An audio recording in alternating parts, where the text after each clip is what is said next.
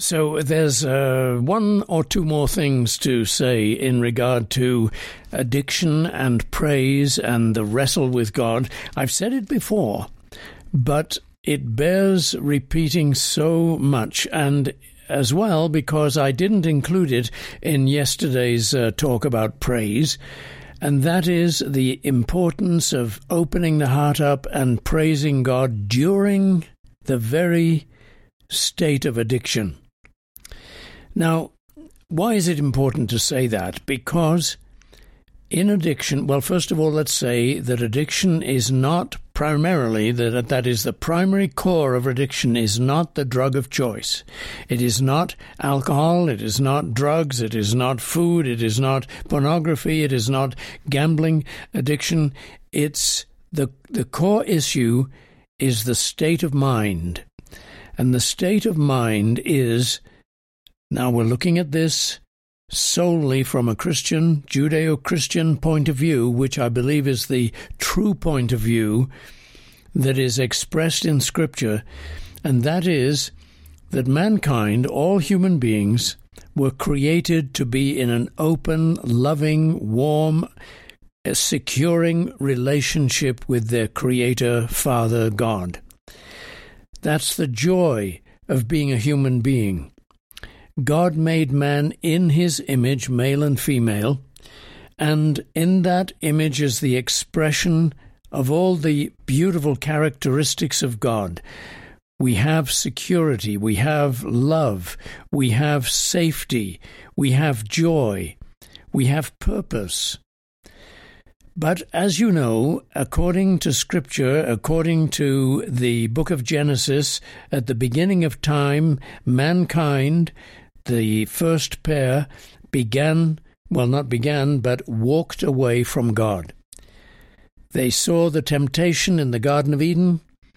It looked lovely, it looked appealing, quite contrary to everything God had said, and the result was that mankind, or man, those first parents of ours, took that fruit. And in the moment of taking, there was this sudden shock of shame and guilt and fear. You remember that when God drew towards them, calling to them, they hid. They hid from the Lord. Now, this may be literal or it may be symbolic, but it is all teaching the same thing, that mankind has fallen from its state of this open, beautiful, warm, secure, loving relationship and purposeful relationship with God, and is now in a state of hiding, what Paul calls in chapter 1 of Romans, suppression. We are hiding from God because we now believe or sense or intuit that God is dangerous. He said, "In the day that you eat of the fruit, you will surely die." But the fear in mankind's heart read that as, "In the day that you eat the fruit, I will kill you." God is seen in some incredibly subconscious way as the killer, the one who is dangerous to our soul. How ironic, how sad, the very opposite of what we believe. And so God is a sort of killjoy to the person in addiction who has no faith. That is not to say that people in addiction don't have faith, but those who are in addiction and are struggling with their faith will see God as a killjoy. Our addiction is something that satisfies us. It gives us pleasure. It gives us satisfaction. It gives us escape from the pains of the world. And of course, that is everything that God was meant to be, to give us pleasure, to give us not escape from the pains of the world, but the ability to cope with them and the ability to work through them. So you see, addiction in a certain sense is an idolatry. It is an alternative to God. Anyway, the point that I'm coming to is that mankind, that human beings, that you and I, in a state of addiction, will feel this guilt. We are tempted, we desire to do our thing, and that leads us, the desire to do our thing leads us to an instant sense of guilt and shame before God. We may not be conscious of that, it may all be unconscious. And then comes what? The blocking of God. I have often asked a person in addiction, when he's going through the throes of an addiction, what do you think about in relation to God at that point? And he or she will say, I never think about God. It never comes into my mind. I just feel the addiction, I feel the desire, and I go for it. Well, when a person says, I never think about God, he thinks that's just normal. But I want to tell you that that's abnormal. If we were created in God's image and we were meant to have a beautiful, open, warm, loving, caring relationship with Him, then not to think about Him is an abnormality. It is a state that we have created within us because of our guilt and fear. We think of God as condemning us, and as judging us, and as poking his finger at us, and as saying, you're a failure, you never do anything right, what's wrong with you?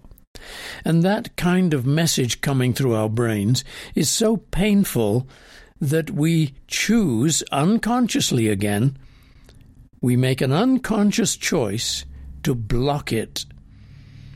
Now, when you block God, what do you think happens? You go into a state of darkness, of aloneness, of terrible isolation, because you and I were meant to have this fellowship, as I keep repeating, with God. Psalm 36 says, Thou art light, and in thy life we see life. No, thou art life, and in thy light we see light. Well, when we block God, the lights go off. The light of God goes out.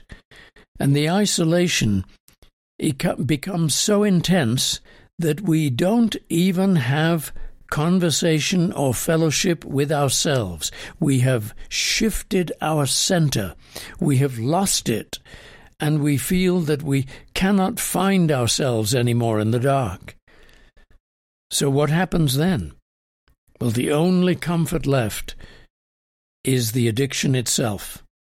The urge to fulfill the drink, the sex, the drugs, in order to get some kind of relief from this pain.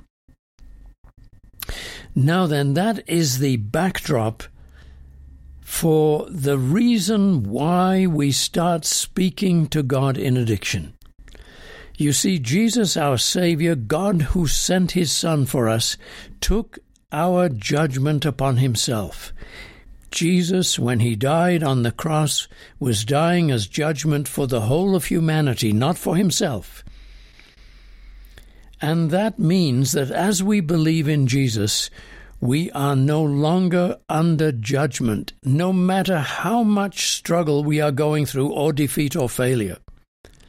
You say, well, Colin, you see, I don't believe in Jesus when I'm addicted. That's the problem. Yes, you do. You may.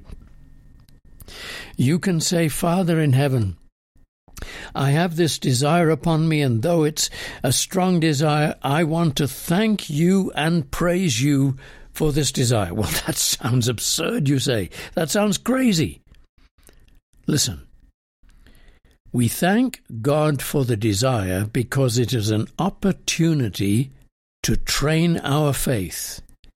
Every desire for a sin or an addiction is an opportunity to strengthen the faith muscle, to build our faith. To remember what faith is. It is trust in God.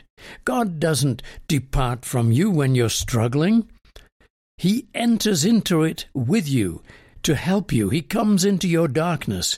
When you're in the darkness and isolation, having blocked Him, it's futile to wait for yourself to come out of the darkness in order to get right with God. That's what people do in addiction.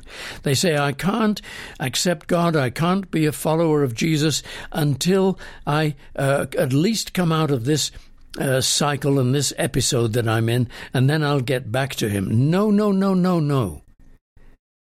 We need to learn how to believe in him, to trust in him, that there is no condemnation while we're in the struggle. And so, you see, the addiction is upon us, and we say, Father, I thank you for this struggle, and I feel a hypocrite saying it, Lord, but I'm going to anyway, because in this struggle I learn to praise you. I learn to talk to you in the dark. That's the point. Faith speaks in the darkness. Faith doesn't speak in the light. It doesn't need to. It sees clearly. Faith is trust when everything is dark, when things don't make sense, when everything is a confusion, when we've come to our wits' end. That's when we trust in God to work things out, to bring his grace to us. And our God lovingly, graciously comes to us in that dark time.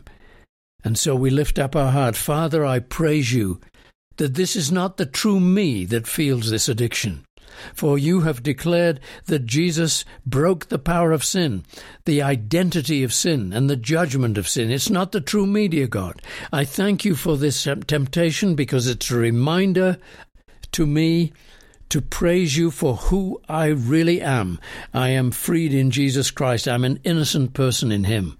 Father, I thank you that I am not abandoned in this addiction. I'm not under your judgment and wrath. This is an opportunity to praise you that you are here with me.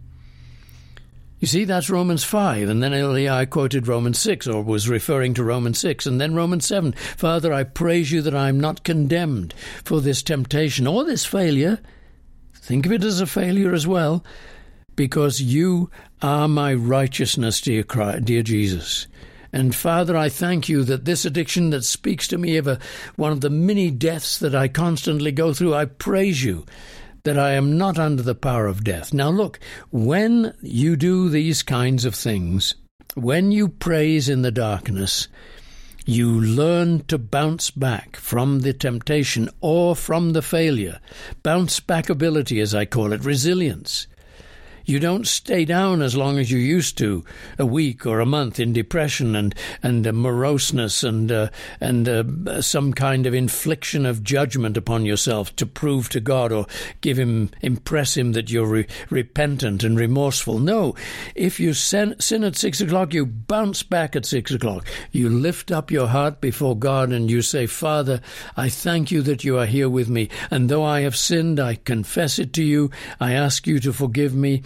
But I praise you that there is no condemnation. And so this conversation with God is the restoration of that fellowship, at least to some degree, of that fellowship that we used to have in the Garden of Eden with God, when everything was open and beautiful before him.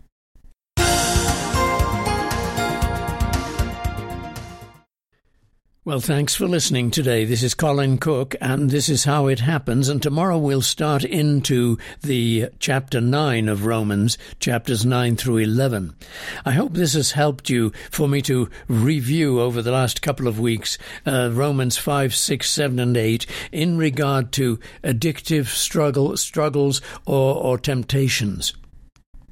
And I'd hope as well that you will help this program to stay on the air. I would appreciate your donations to keep the broadcast going. It's now in its 25th year, and the program costs $39 per program, or $200 for a week's programs. Send your donations to Faith Quest, P.O. Box 366, Littleton, Colorado 80160, or make your donation online at faithquestradio.com.